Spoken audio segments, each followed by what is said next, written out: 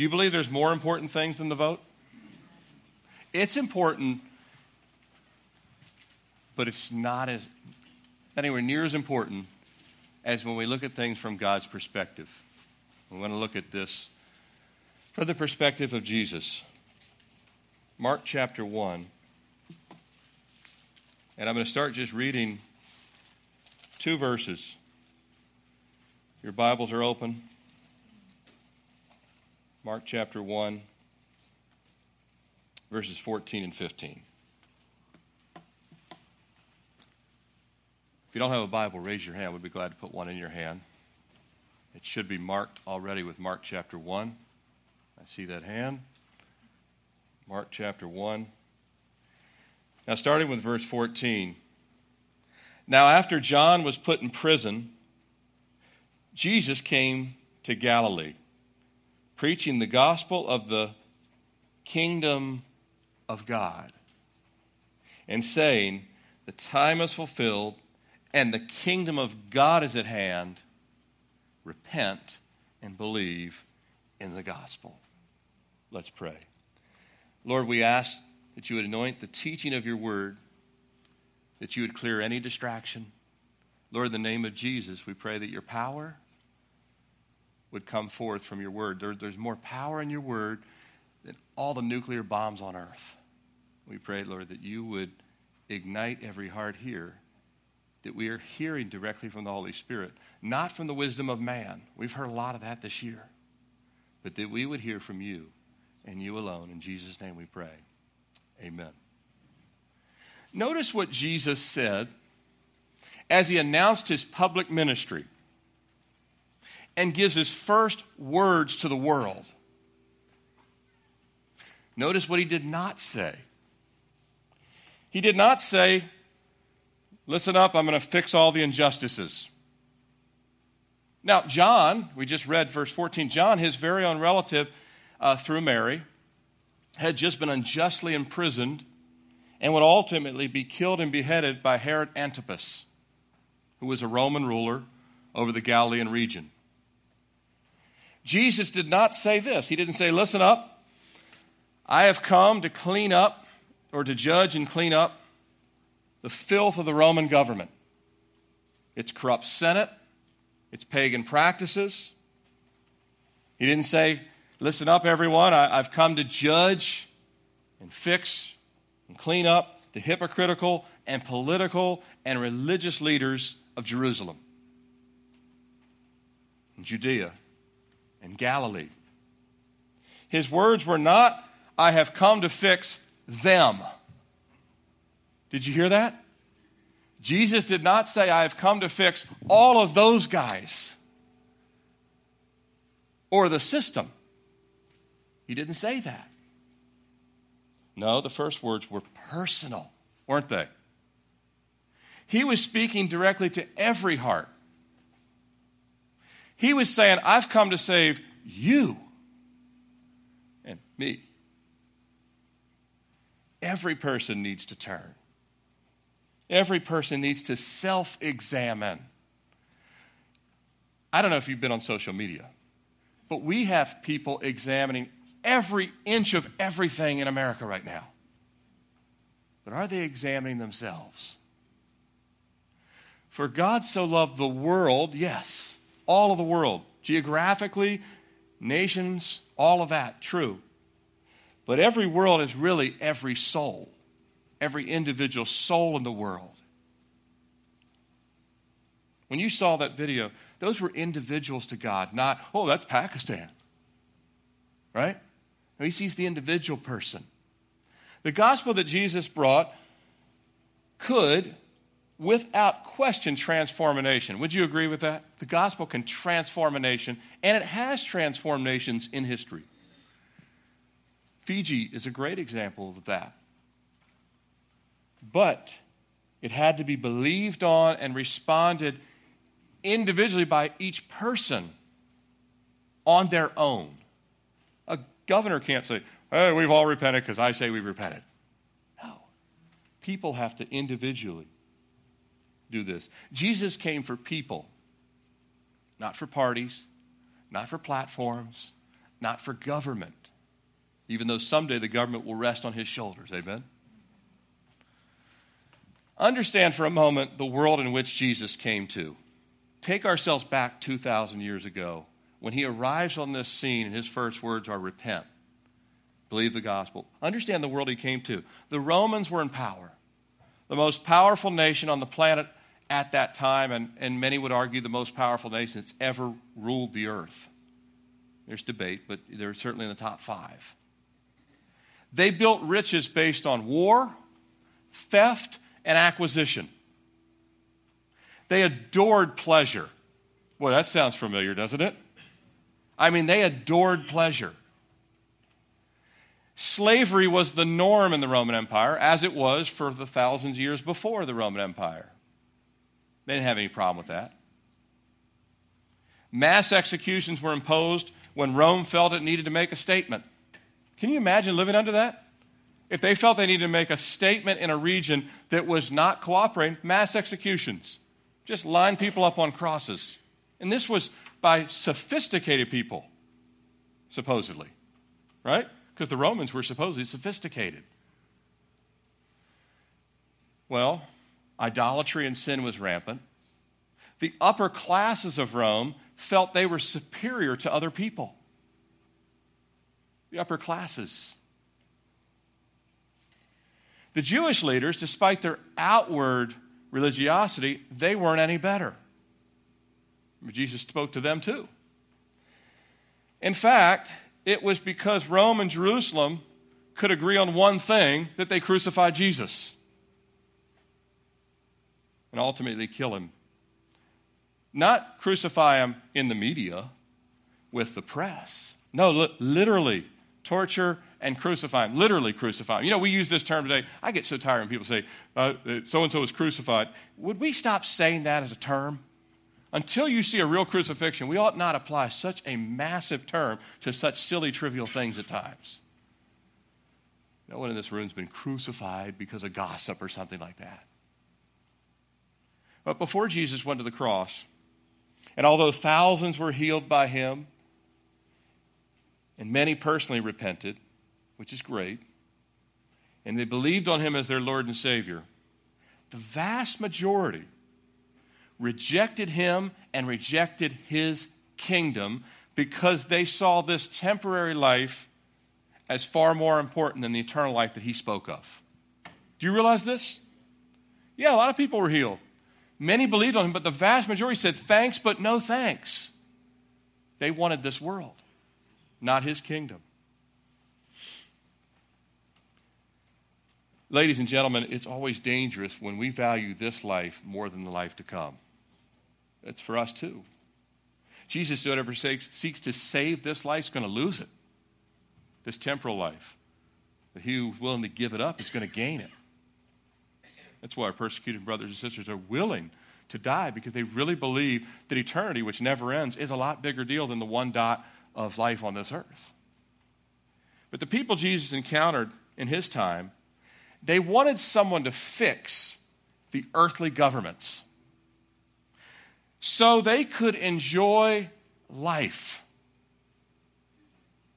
to the fullest, as they thought those in power were doing. Because they're like, well, the Roman Senate's enjoying everything, and the Jewish leaders, they're enjoying everything. Why can't we have a piece of that pie? And Jesus, if you would fix all this, we would all be able to relax. We'd all be able to kick back and chill out forever. Not much has changed in 2,000 years, right? Turn with me briefly to John 6:15. You may not love this teaching today, but you'll know it came from the Bible. That's all I can tell you. Turn to John 6:15. And I hope you'll come back, but it's up to you and the Lord.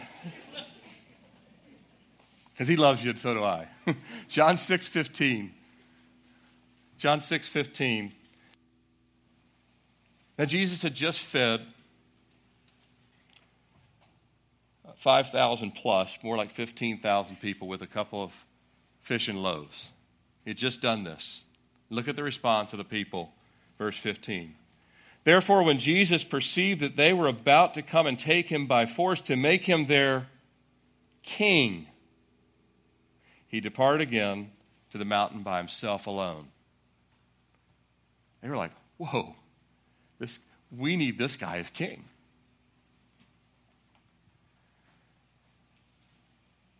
If you're taking notes, I've titled our time in the Word this morning, you can see on the slide, Thy Kingdom Come. It's the citizenship of the believer.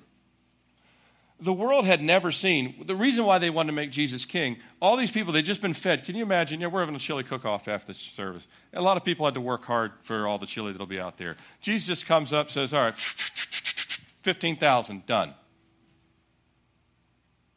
Feeds everybody. Multiplies it. He could speak the universe in existence, not a problem from him. The world had never seen, nor will ever see again, a man like Jesus. The world has never, nor ever will. Well, it will the second coming, right? But until he comes back, the world will never see another man like Jesus, had never seen. The scriptures say he spoke with authority. The emphasis of the scriptures saying is everyone that heard him knew he had authority. He didn't have any kind of bars on his arms like a general or anything. He would walk in a room, and when he would speak, people were like, more than E.F. Hutton, right? Everyone would say, anyone that heard him spoke said, he has authority. Where does he get it? Rulers saw it. Leaders saw it. Priests saw it. Captains saw it. Centurions saw it. The people saw it. When they heard him speak, they had a sense that he had authority, even if they couldn't sense why he had authority. The thing was, the creator of the universe, the one who sits on the throne of heaven, was in their midst. They saw him answer the thoughts of people. Like right now, you're all thinking something. I have no idea what you're thinking. I'm not near as gifted as the televangelist that know your thoughts. I have no idea what you're thinking. I want God to be able to speak to you, but I don't know what you're thinking. But Jesus knew what people were thinking. You ever seen it said, and he perceived their thoughts and said? He read their thoughts. He did miracle after miracle after miracle in the presence of thousands. Political leaders, well, they could make laws to help sick people, but Jesus would come along and say, rise and walk. Not a law. He just said, empty the hospital. Political leaders, they can make laws about death and inheritance, but Jesus could raise the dead. And he did it on more than one, not just Lazarus, he did it several times before he raised himself.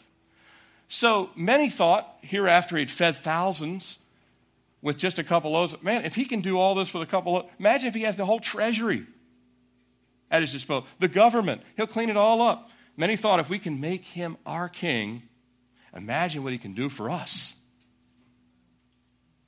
And Jesus walked away at that notion.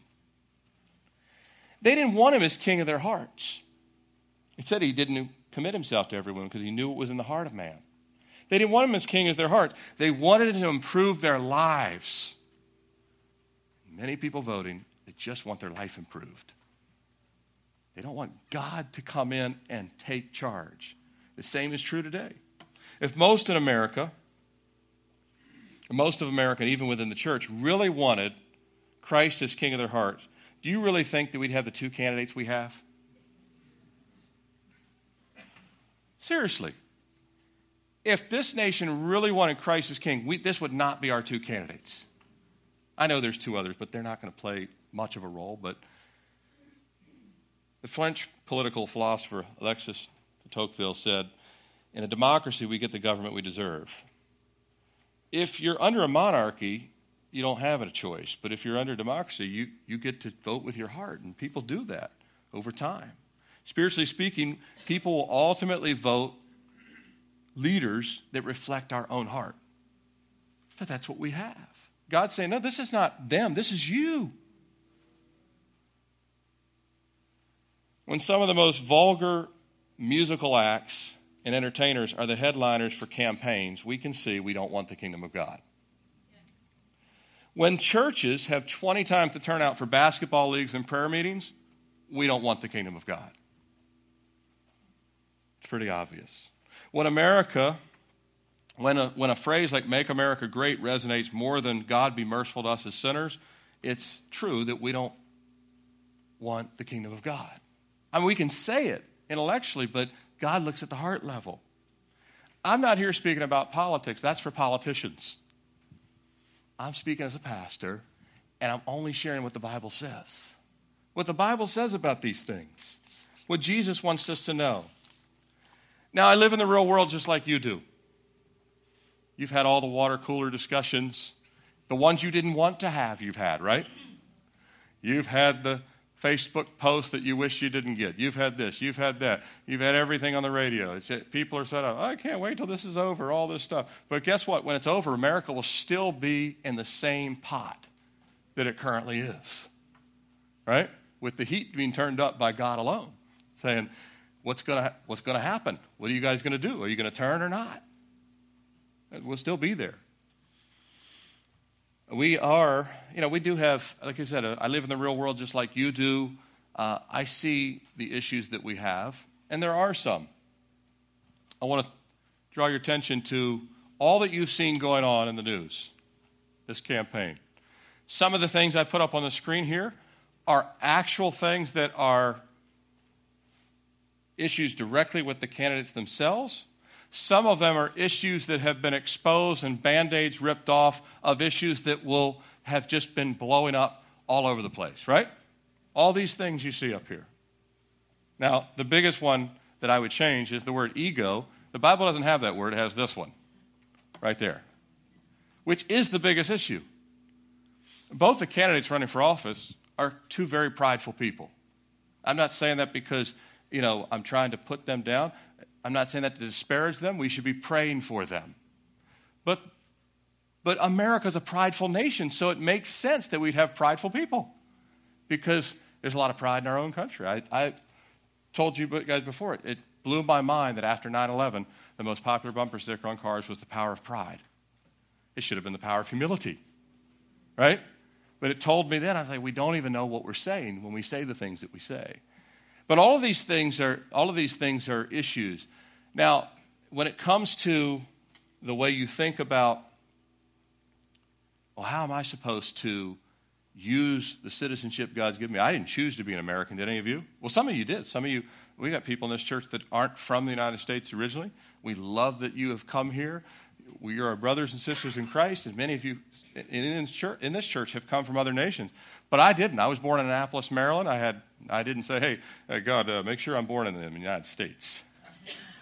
Because I don't want to be born in China, and it's pretty rough over in other parts, and I don't want to be born in a third world country, so make sure I'm born in the United States. Is that okay? No, I didn't choose. I was born here just like you. I didn't have any choice in the matter. What I did have a choice in was say yes to Jesus. Once I said yes to him, then we have the opportunity to be used by him in the culture. And not just in this culture. We went to Guatemala. We're going to El Salvador. We're trying to reach the uttermost parts of the world. Paul wrote in Philippians 2:15 that you may become blameless and harmless, children of God without fault in the midst of a crooked and perverse generation among whom you shine as lights in this world. Paul wrote then that things were crooked. That hasn't changed. But Paul said, you guys have to be the light in a crooked world. In a world that's full of, bigotry, in a world that's full of all kinds of issues and lust and greed and adultery and all these things. By the way, the leaders of the world have always been doing this stuff. Have you read the Bible? The kings of Israel were really bad dudes, most of them. I mean, there was a few good ones, but most of them, power went to their head. And when power goes to people's head, you say, well, if I had that kind of power, I'd be really good. Really? Possible. Only if you really, really love Jesus. Even David loved the Lord, and he got off track. So, I mean, these issues, and they are important, all of them. Some are more important than others. If we have the wrong leaders someday, I may not be able to preach. I get that. I knew that when I left the business world 4 years ago, that day could come. It's not a fun thing for me to think about. So when I vote, I'm not just, I want to vote for other people first, and we'll get to that. But I also, in the back of my mind, think, Lord, this is important stuff. But he says there's more important things than that. See, God will someday judge all these issues. Do you agree with? Someday Jesus is going to make everything right. But right now he says, judge yourselves lest you be judged. So the first and foremost, don't be looking like this. Start with ourselves. Now, this was written back in August by Pastor Michael Anthony. He's a pastor up in Pennsylvania. And he wrote this. He said, can we please stop the insanity? We're praying for the wrong people. The problem with our view of revival is we think it's exactly what everyone else needs. We're getting 2 Chronicles 7:14 all wrong. If my people, who are called by my name, humble themselves and pray and seek my face and turn from their wicked ways, then I will hear from heaven and forgive their sin and heal their land. But he said it's us first. He said it's not them. This most popular verse is the most popular verse cited. He goes on to say, when the topic of revival stirs, he says it's not a call for intercession. It's a plea for humility and real repentance among God's people. We American Christians have yet to begin to humble ourselves and repent the way we must if we hope to see things turn around. The biggest threat to America is not an EMP, which is electromagnetic pulse bomb. It's unrepentant, arrogant Christians. Before you dismiss this, consider that our arrogance is far more subtle than we realize. The root problem in America is not out there, it's within the walls of our churches. The control, the gossip, hypocrisy, lack of love for God, and people has become so commonplace, so normal that we finally succumbed. We're okay with it now, but God isn't. That's what he wrote. If we are really honest, we have to admit that the leaders we're getting look exactly like us as a people. Now, I want to say this because I want to transition to our citizenship in just a minute, because that's really what matters for us. If you're planning on using the freedom you have to vote, which I think is a good thing, I vote every time I have the opportunity because I want to be as much salt and light as I can. And I want to be salt and light. We only vote like twice a year, right?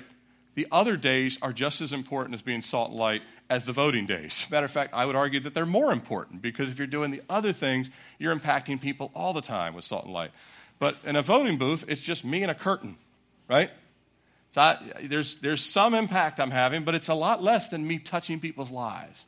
But it's important that we have salt and light in our thinking, that we're thinking biblically, that we're thinking the way Jesus would, and Jesus was always thinking about others. And although I could make an argument that everything on this list impacts others, I believe there is an others issue that's the most important as we think of things in the contemporary culture that we live in. Not that someone else lived in, that we live in right now. And I think that one I'm going to highlight. I believe the abortion issue is far and away the biggest one as an others issue.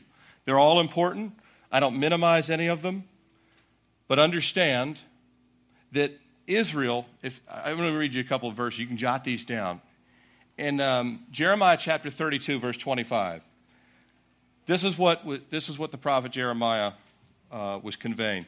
They built the high places of Baal, which are in the valley of the son of Hinnom, to cause their sons and daughters to pass through the fire of Molech. Listen to what God says, which I did not command them, nor did it come into my mind that they should do this abomination.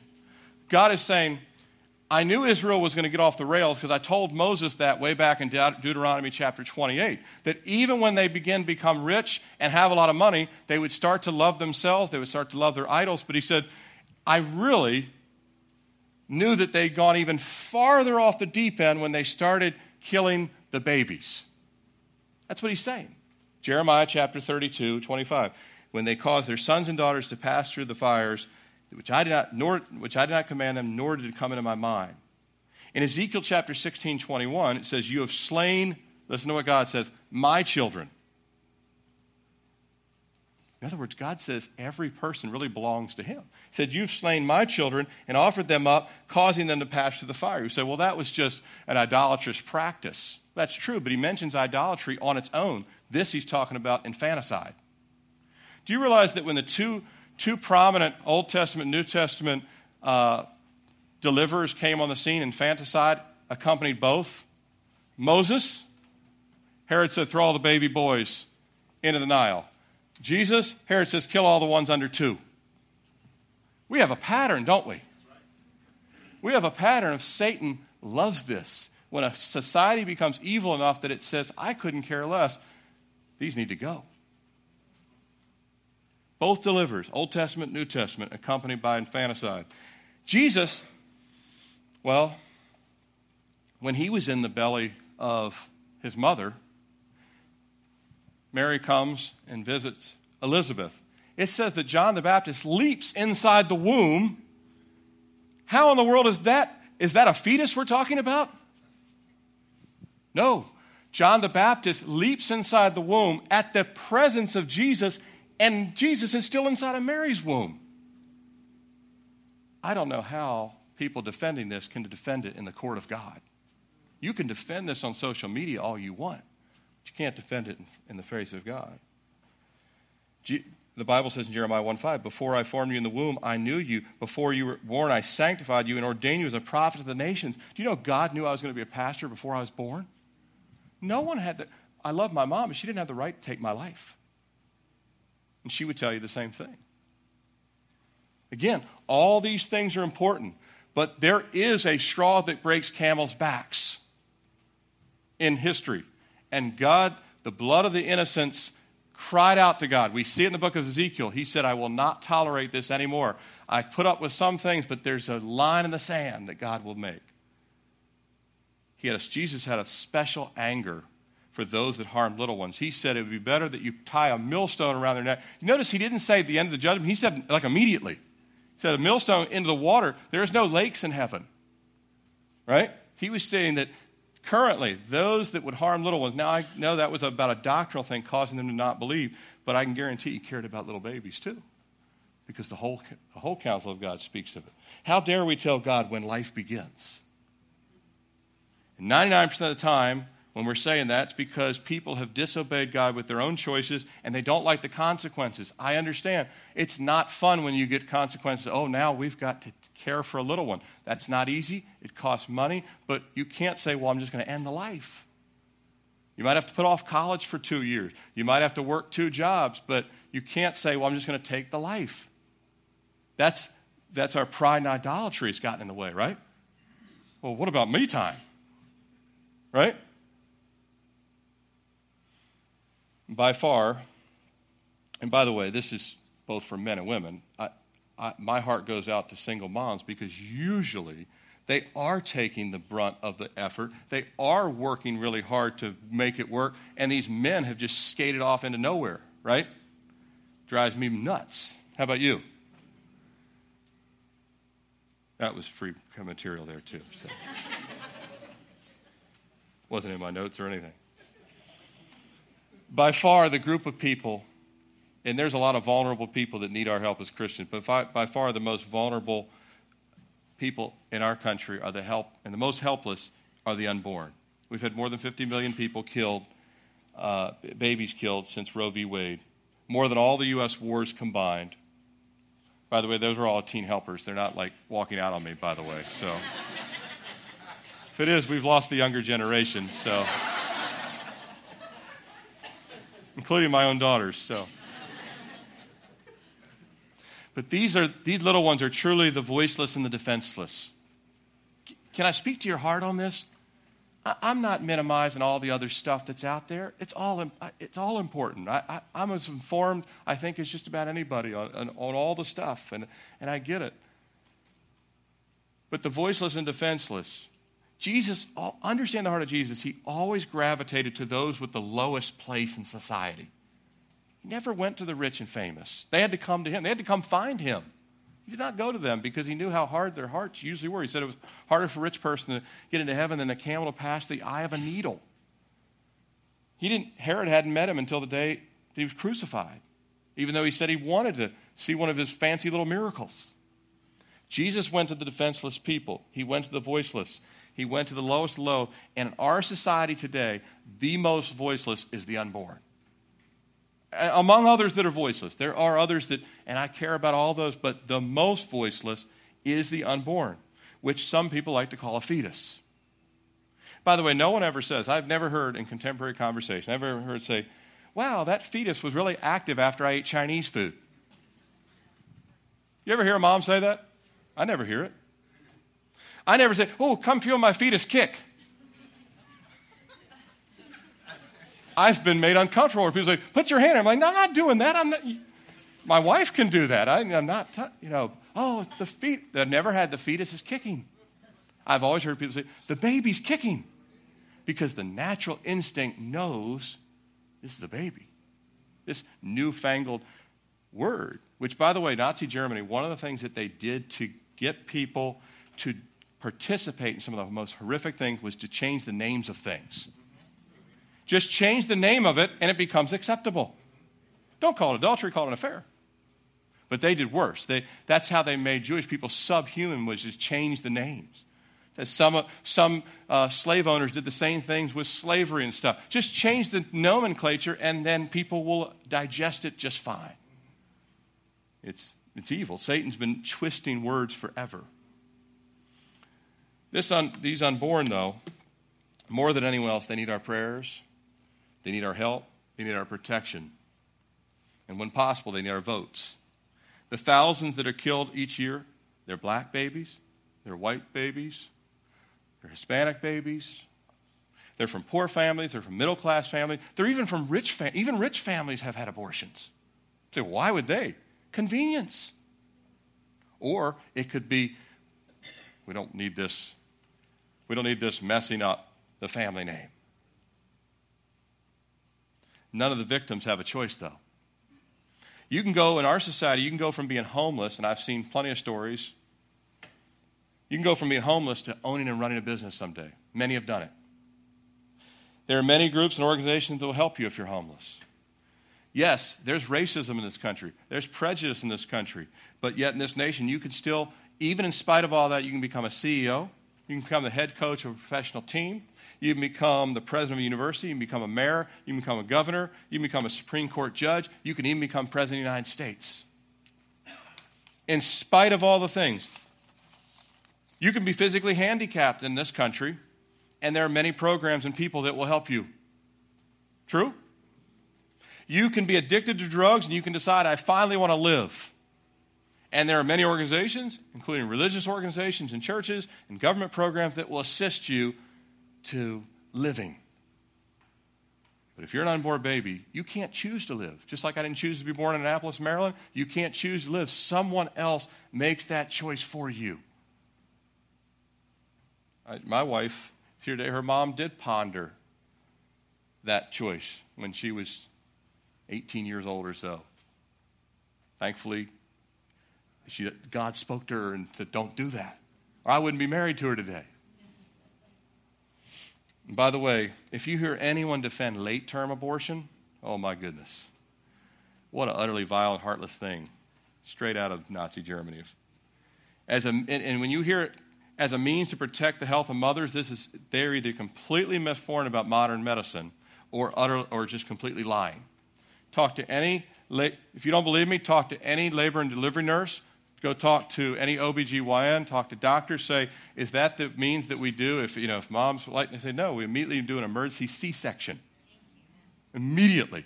Matter of fact, because if they have to go through a late-term abortion, they actually literally have to give birth, although it's really dangerous to do that. Far more dangerous than the emergency C-section. And so doctors, they know the truth on this. Numbers that were cited by the Heritage Health Report, the writer was Sarah Torre. She writes, during the 2013-2014 reporting year alone, Planned Parenthood offices and affiliates.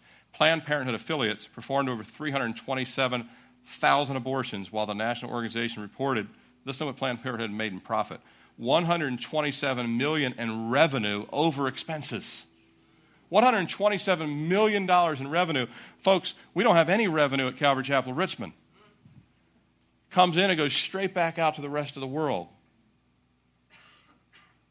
And it goes on to say they hold $1.4 billion in assets, yet the organization affiliates receive over $500 million, that's $500 million, government dollars every year from federal and state resources. That's your tax dollars, my tax dollars. First of all, understand that thousands of Americans are actually waiting on adoption lists to adopt babies.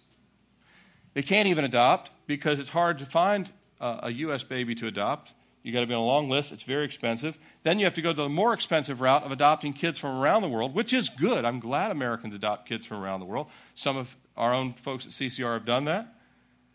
But can you imagine how many families could be helped with $500 billion in adoption help money? And your employer says, hey, we'll give you $5,000 towards, oh, it's $50,000. We'll give you $5,000. You come up with the other $45,000 and get on the waiting list. Meanwhile, Planned Parenthood's making $127 million a year, $1.4 billion in assets, $500 billion a year coming in, and you realize how many families, if you gave me charge of the $500 billion, I would personally help lots of families adopt. We'll pay the $50,000 for you and still have millions and millions, and $500 billion is a huge number of zeros. Do you realize God looks at this and sees it for what it is? It's not only wickedness because of convenience and everything. It's as a money machine. Really bad. Now, I want to close on a couple of things here this morning. Those things are all important. But thankfully, and one other thing I would say about the unborn babies. Here's what's really cool.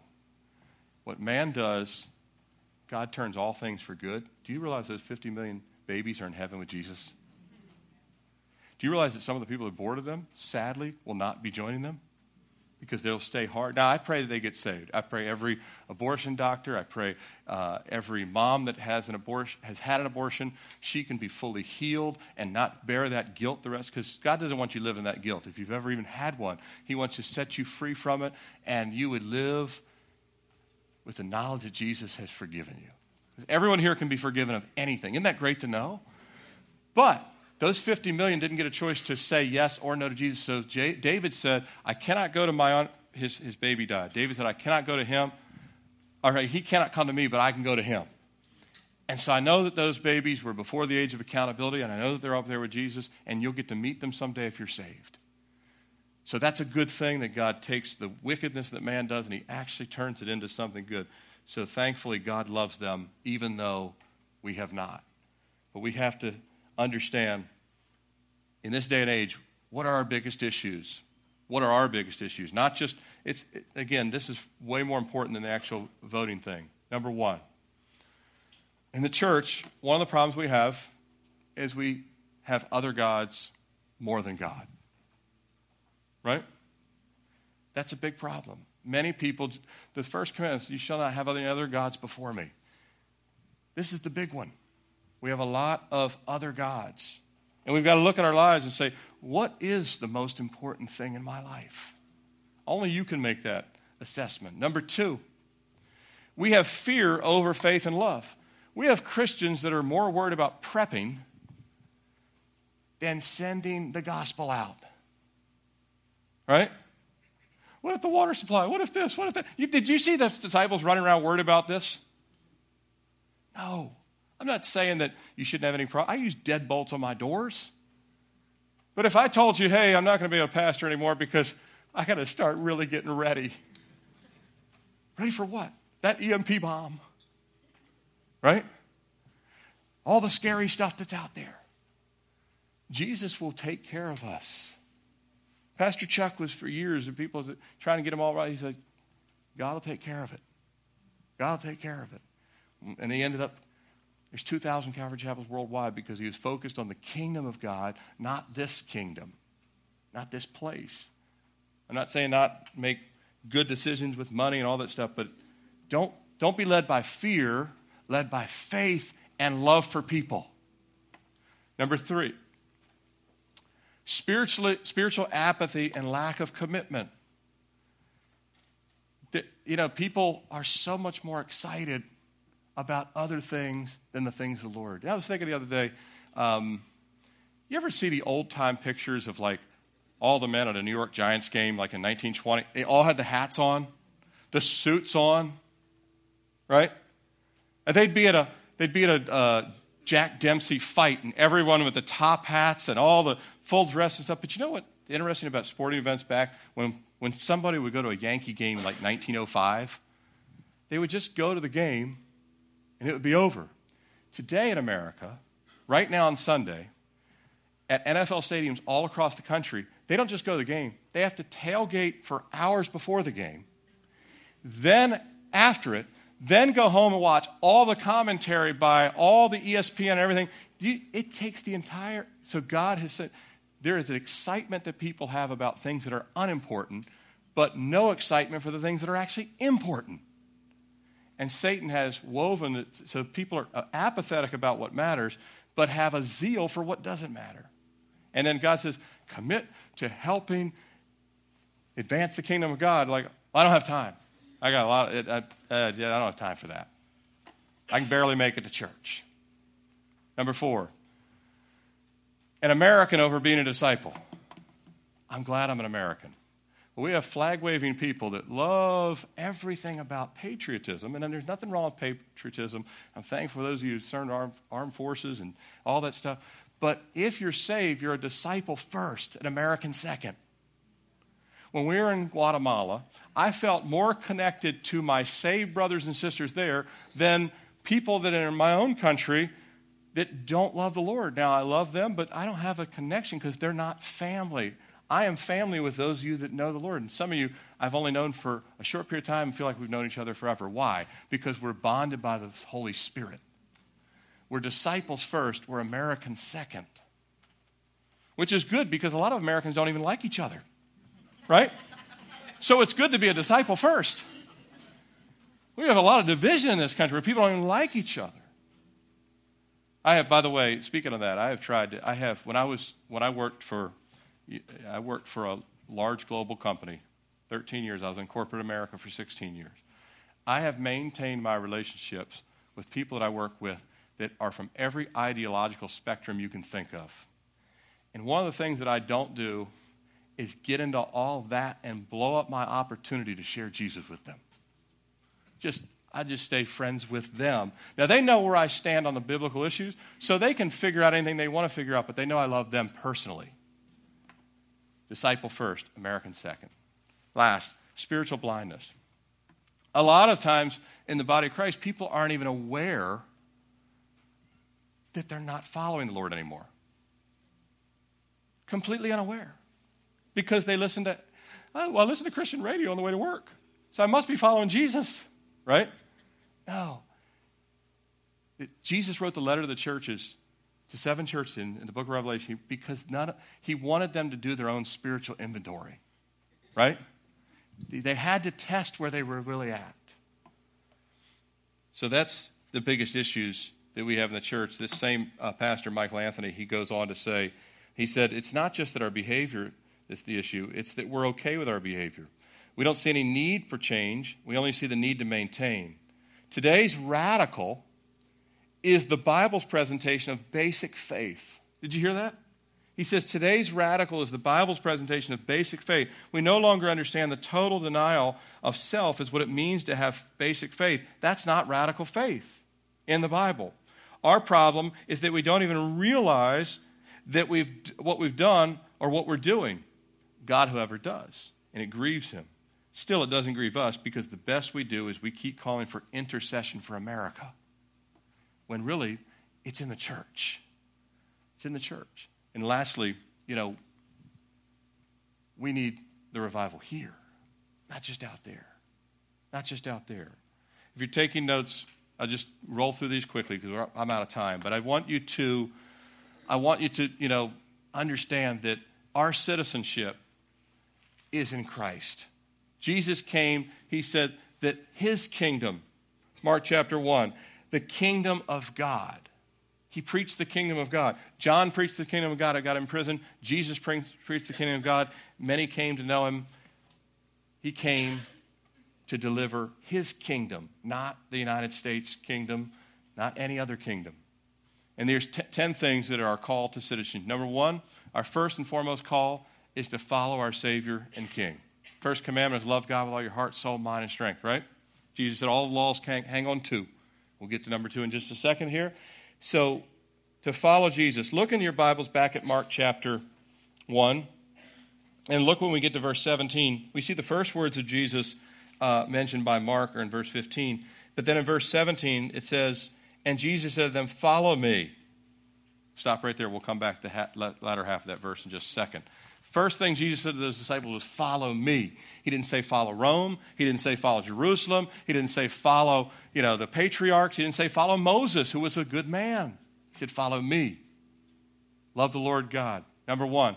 Number two, share his gospel with others. Look at the rest of verse 17. Second words that Mark records of Jesus, and I will make you what? Fishers of men. He didn't say I'm going to make you changers of the system. He didn't say I'm going to make you to fix it all up. He said I'm going to make you fishers of men. If we do this, the other stuff will follow anyway. Amen? That's the most important thing. Do that. Number two, share the gospel with others. Number three, read, study, and think on the Word of God. D.L. Moody said, when we have told people how to be saved, the next thing to do is to teach them to feed on the Word of God. Folks, we've got to devour the Word of God. It's the only thing that will keep us not only in tune with Christ, but sane. Right? If you're digesting a lot of Facebook, you will become insane. And Twitter and all that stuff, it's just, those things, it's one thing to be informed, it's another thing to be just completely inundated. If you're going to get inundated with God's Word. That's our citizenship. We've been called. Jesus spoke to Satan with the Word of God. He didn't give him the local newspaper. Number four, pray. Pray individually and pray as the church. I was with a group of pastors, and we were talking about the state of our country, and we were praying for the country, and we were talking about everything. And one pastor, he's been in ministry longer than me, like 30 years. He said, it's amazing. He goes, I have these folks, and you guys I know have them too. He spoke, no, I said, Pastor, he goes, they're all wringing their hands about the country. They're up in arms. He goes, but none of them show up to the prayer meeting. We have a prayer meeting here. It's one of the lightest attended things we have. It is. Well, I don't need to go do that. I can just pray on my own. So, all right. So Jesus said, all right, so how much are you praying on? Well, that's not going so well either. Right? But the reality is we're called to do both. We're called to pray individually. The disciples in the early church, they gathered to pray. You cannot just say, well, I just have my own individual prayer time. I don't need to gather other Christians to pray. Well, then you need to go read the Bible. The whole reason Pentecost was poured out on a church that had gathered to pray. An upper room, they had to gather to pray. You cannot say, well, that was then, not now. That's the same, then is now. That's the same age of grace. We're called to gather to pray. We're called to pray individually. This is our citizenship. People are all, what about my Second Amendment rights? What about this? What about this? What about my citizenship rights? Well, what about your heavenly citizenship? No, those other things are actually mentioned in Scripture. Now, I'm not saying that those are wrong. I'm glad that we have the right to bear arms and all that stuff, but those are secondary issues to Jesus. They're not primary issues. These are primary issues to Jesus. If we get the primary issues right, we'll impact the world for Christ. Number 5, sit under the teaching of God's Word. Thank you for staying here. I told you may not like this teaching, but at least you'll know it comes from the Bible. Sit under the Word of God. I sit under the Word of God. I get myself under other men that are more mature in the faith than me, so they challenge my faith to grow. So thank you for doing that. It's something we all need to do, and we need to continue to do it. Number 6, worship God in song. You know how many times the psalm says, sing unto the Lord? Start to sing to God. Say, I'm not the singing type. Well, then you're going to hate heaven. Because there's a lot of singing going on there. Okay? Get used to worshiping God with your voice too. It feels weird. Well, you've been born again. He said he's put a song on our hearts and our lips.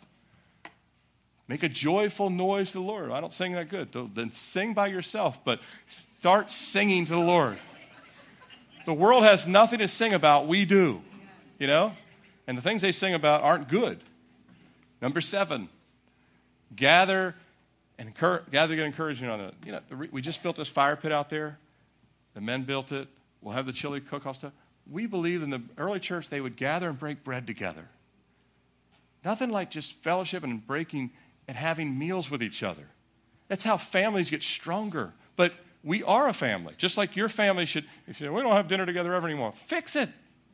Start having dinner with each other every now and then. But we have to gather and also have fellowship too. It's how we encourage one another. It's how we grow. It's how I find out how good your cooking is too. So it's a good thing. Number 8, serve God by serving others. Everything that Jesus did is about others. Everything is about others. I don't preach I preach for basically 2 reasons. 1, because God called me to do it. And 2, that hopefully when I stand before God and he judges my time on this earth, he says, you invested in people. That's it. There's no, if I do it right, I can make a lot of money. 1 out of 3 pastors are getting out of the ministry because they can't afford to stay in it. 33%. The little tiny percentage that you see on TV making millions, they are the exception, not the rule. But you and I should be serving to serve other people in whatever capacity you have in life. And number 9, give generously towards God and others. If God when I was in the business world, I used to get a thing called bonuses. I don't see these anymore. But some of you still do. And if you see something that's called a bonus, start saying, Lord, the first thing in my mind is, what can I do to advance the kingdom of God and the gospel? If the first thing in your mind is new car, better vacation, stuff like, you are worldly in your thinking. I'm not saying that those things are wrong. I encourage people to take vacations. I encourage them to get out of their norm. But don't make the world standard your standard. Jesus said, seek ye what? First the kingdom of God. The other stuff will be added unto you. By the way, I do get bonuses in new ways. I had both cars in the shop this week. I got saved $3,100. That could have been but both shop, one honored a warranty that was past warranty, and the other one let me pay a deductible on 3 things that it could have paid 3. And so I saved $3,100. It's like sandals in the wilderness, if you will, right? So you will get God's blessing if you give generously first to him and him first and other people. I look forward to the day when this church, because we have such generous givers, when we see some single mom that gets saved, we can say, we're helping you big time. Oh, here's $5 gift card. That's all we can afford to do. I hate that. I want to help people way better than that. And we can do it, but only if we have a giver's heart. Jesus gave. He fed 15,000. Don't you say, well, I wish Jesus would only fed 500 people that day. Wouldn't you rather feed 15,000 than 500? You have to have a generosity. And then the last one, walk humbly and live a peaceable life. Paul said to pray for those in authority, even kings and rulers. Even if you disagree with their living, you still pray for them anyway. He had Nero to deal with. And he prayed for Nero. That we would live a quiet and peaceable life. But you can't live a peaceable life without being a humble person. Because humble people don't create peace anywhere. They create strife. Humble. Let people, if they know you're from, if you're not humble, don't tell them you go here, please. Tell them you go somewhere. No, I'm kidding.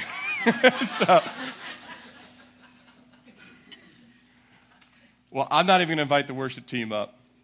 I'm going to close us in prayer because this is what God put on my heart. I hope that you realize that Jesus has given us a citizenship, and it's a way better citizenship. I love that I'm an American.